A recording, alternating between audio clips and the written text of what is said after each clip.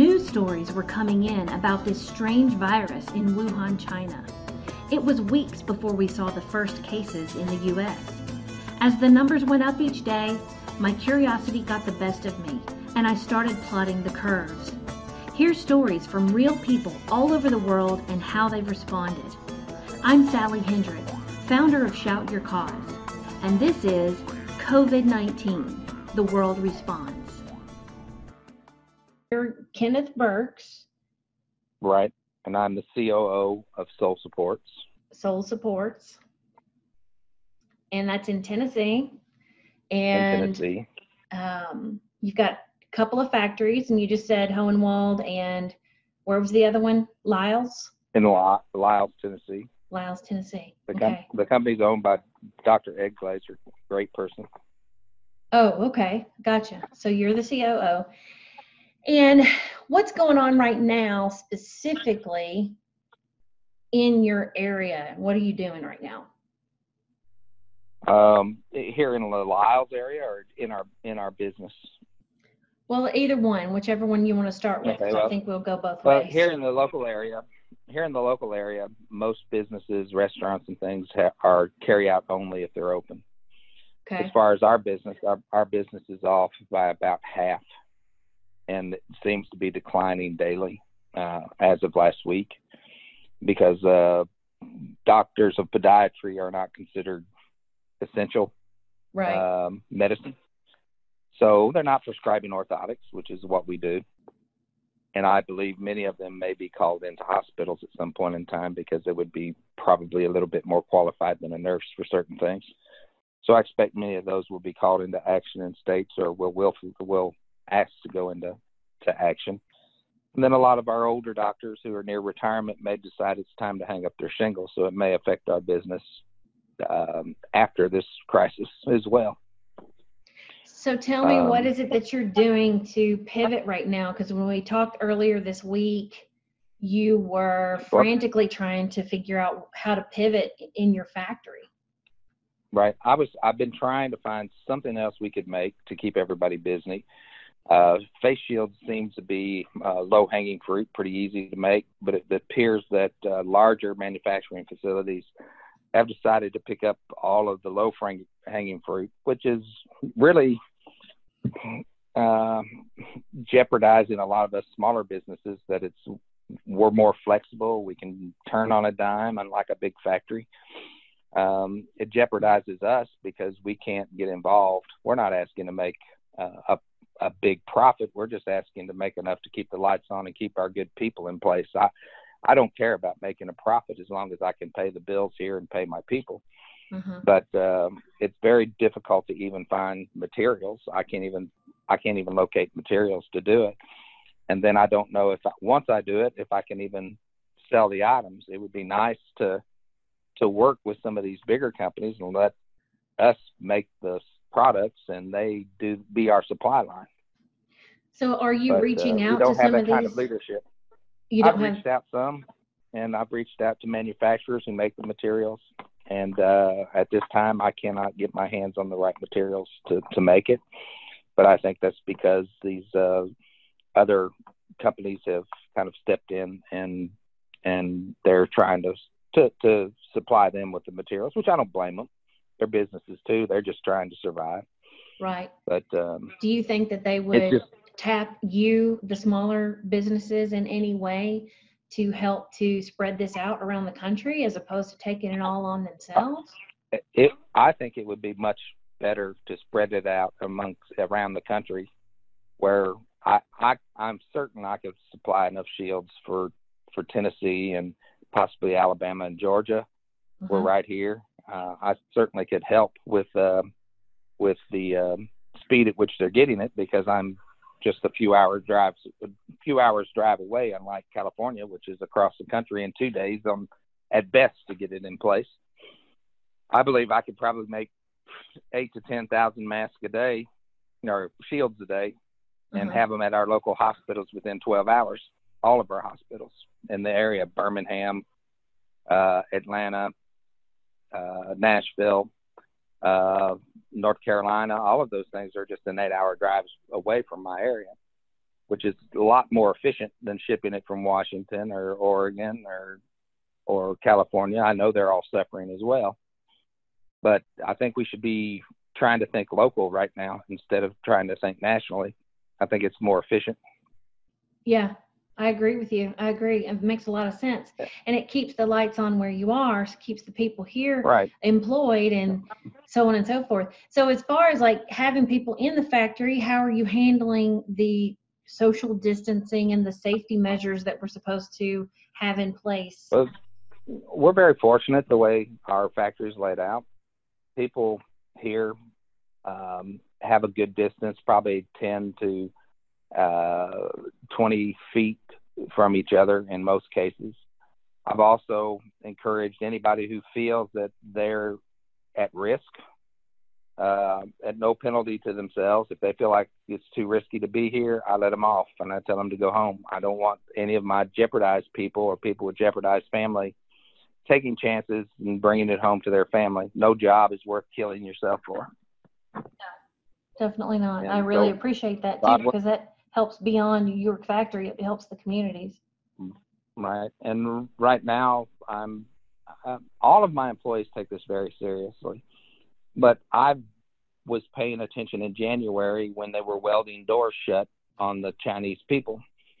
And I knew then that this was not a normal flu, regardless of the lack of attention the press was paying to it at the time. And so I began talking about it with my more aware employees, and they talked about it with their friends. So everyone here has been getting ready themselves for over a month. Mm-hmm. So that was really, really smart. And I have my average employee is above 45. So I'm really conscious about taking care of them. I have people with health impairments that, whether they've told me or not, I know exist. And I don't want them sick. I want them to retire here. So and their health is very important to me. What type of connections could we possibly be making for you, for anybody listening to this or anybody that I put this in front of? What type of connections do you need right now? Something with the hospital administrators or what? Any company that has who is able to make a product and get it to the government, get it to hospitals. There are several large manufacturing facilities. You cannot make all of the face shields and and N95s and other equipment yourself. Find partners in the States, show them what to do, and let them have some of the business. I'm willing to sign a non-compete. After this is over, I don't want that business. You can have it back. All I want to do is keep my people working, do my duty as an American citizen, and keep this thing floating, because this will end and many, many businesses will go away forever if they don't spread this out. So what have you done so far where you've run into a brick wall, basically? I have called people who sell materials in several states, and either I don't get a call back because they're swamped or out of business, or I'm told that all of their materials are now spoken for at this time and they have nothing available, which makes me think that, there's big manufacturers just pulling in all of the materials to try to help. And it's admirable. I understand. And at the same time, I do know they're trying to stay afloat too, but this is a big boat. Let's not sink everybody. So what about, have you contacted Vanderbilt or any other local hospitals, anything in Memphis? I have not directly called the hospitals. I think they have their hands full. Yeah. And just to have somebody begging them for business. I'm not begging for business, but I would like, do they know how to manufacture these parts? I don't think so. They're just calling out their vendors and saying we need something, and the vendors are calling other people trying to get it. Right. The hospitals are not in the manufacturing business. They're in the procurement business. They just try to procure goods when they need it. I don't know that hospitals could directly help me. Even though they're looking, I mean, like do you think that they They're can't calling change their people. They're vendors? calling people. They're calling their vendors saying, "Help us. We need materials." Their vendors are reaching out to other manufacturers, and I just don't see. I may be mistaken, but I can't imagine some hospital administrator in purchasing calling up factories and asking people, "Can you make me this?" Where No, would I they see even that, start? but if you have the ability and you know what it takes to literally pivot on a dime and turn around and fulfill what they need, and you're practically next door, maybe we should Mhm. make that introduction happen, you Right. know? Well, I am speaking to the acquaintance that you spoke to me about, Yeah, Steve Steve, Palladino. I'm talking to him next. and, and he knows what I can do, and he knows the materials I need, and I just haven't heard anything back. Yeah. I'm sure he's running into the same problem. We have all kinds of plastics vendors that we deal with anyway, and there's local packaging companies that could do some of this work. One of the things they need is these disposable sterile gowns. There's a plastic bag manufacturer. Why in the world can't they be solicited to make a disposable plastic gown? I think that's something they could probably do. No one has reached out to them for that. Interstate Packaging in Kingston Springs probably could do some stuff. There's another packaging company in Clarksville that could do some things, but there's no coordination from our state leadership, which should be coordinating these things with all the factories. Yeah. You would think they would call everyone together and say, "What do you do? What do you make? This is what we need. Here are samples of what we need. What can you do this?" Mm-hmm. That would be very useful, because there are a lot of small manufacturers out here who could supply all we need for the area, the surrounding area. We have materials on our shelves. It's just the most bizarre thing. We're just trying to figure it out on our own, which is insanity. Yeah, I agree. Well, maybe we'll get this. And no party's off the hook. Don't let anybody think that they're off the hook because they're not in the because they're not in the governing leadership party. Look, they're all to blame. No leadership. Leadership can come from either side of the aisle. There's no one on either side of the aisle trying to lead this. Yeah, I agree with that, and I think we need to get that message to our leaders here in this state, and we've got to figure out something.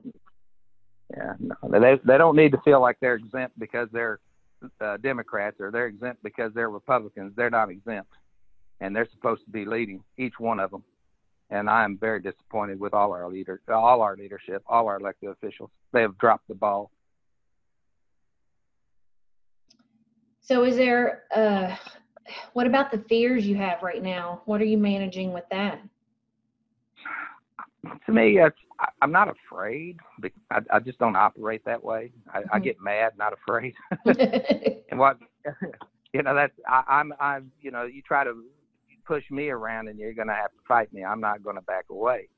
And that's what I feel like. I'm trying to fight and I have nothing to swat at, and I'm just, I'm blind right now because I don't know where to pick up and which direction to go. I've got capable, smart people who are willing to participate and help make products to help our community, to help our state, to help the United States and everybody around us. Mm-hmm. But I don't have anything that I can do with those talented people. I have software engineers who can write software to make ventilators work. I have, why isn't somebody looking at CPAP machines and seeing if they can use equipment that already exists and build respirators out of? I've heard nothing about that as much as I've Googled it and tried to find. There's some brilliant people that are sitting in all these little communities who could get together and really make a difference. That's what we want to do. We want to get this over and get on with our lives. And all I see is just a winding down and a slow stop to everything that's happening. And if it goes on very long, there are going to be so many businesses that never come back. There are going to be so many displaced people that the fallout will be worse than this disease. So what is your hope, your biggest hope right now? My biggest hope is the governors have been tasked with leading this crisis state by state. I would hope they would get the right people from industry and look at what's happening in your state and try to figure out what we can do to help get through this quicker. So everyone comes out the other side alive. And so everyone comes out the other side with a business that's still intact. And we shake this off. And a year from now, we have a 1-year celebration of how we whipped this thing and everyone's made it through. That would be nice, wouldn't it? Right. If they don't fix you. this in 60 days, my fear is the country will collapse and we're looking at a 1990 USSR situation. Yeah. There's only one chance to fix this. It's that bad. Yeah. Thank you. Your perspective really, really helps. And I look forward to putting this together and getting it out there. All right. But just anecdotally, I was a teacher for 15 years and worked with emotionally disturbed teenagers. And when you work in mental health, if you can't sense what's going on when you get out of your car, people's lives could be endangered. And so you just develop this sense to kind of pick up on the angst and the stress that's going on around you. And I went through the crisis in 2009, 2008, 2009, spent 99 weeks unemployed before I found a job. And I'm telling you, I feel more stress from people than I've ever felt before. It's very, very serious what's happening. And it's not just the coronavirus that's a problem. The problem is this whole economy can collapse. And we're looking at something far worse than 2008 and 2009. We're talking probably worse than the Great Depression. And I hate to think what the toll would be on human life if that happened. Mm-hmm. Yeah. We're already seeing governors try to close their borders to other states. Yeah. We haven't seen that since the Civil War. So people better wake up before it's too late. Yeah, they should. They need to. Well, thank you. Is there anything else you want to share with me before we hang up? No, I think that's all I've got right now. If you hear of anybody who has any materials and needs us to make anything, I've got people aching to work. I've cut everyone down to 30 hours right now. I'm paying their benefits for them. I don't want anyone to be uninsured during this. Yeah. I don't want to cut anybody below full time because I'm afraid if I have to lay them off, that could affect their unemployment. And there's some grants, some loans that become grants where I could keep everybody employed. We can clean, mop, sweep. We could do things to be productive. There's things I can do if I can keep everybody here. I just don't want to dislocate my really super great employees that I love, and they're my family. I spend more time with them than I do my family. We work 10-hour shifts. I'm here with them every day. Well, thank you. Thank you very much. All right. Send love to all of your employees and everybody where you are, and we'll get this out there, and I'll let you know. We're going to survive. I don't have much debt here, but so when this all shakes out, please come see us. Okay, we will. I'll give you a tour. Okay, sounds good. All right. All right. Thank you. Thank you. Bye.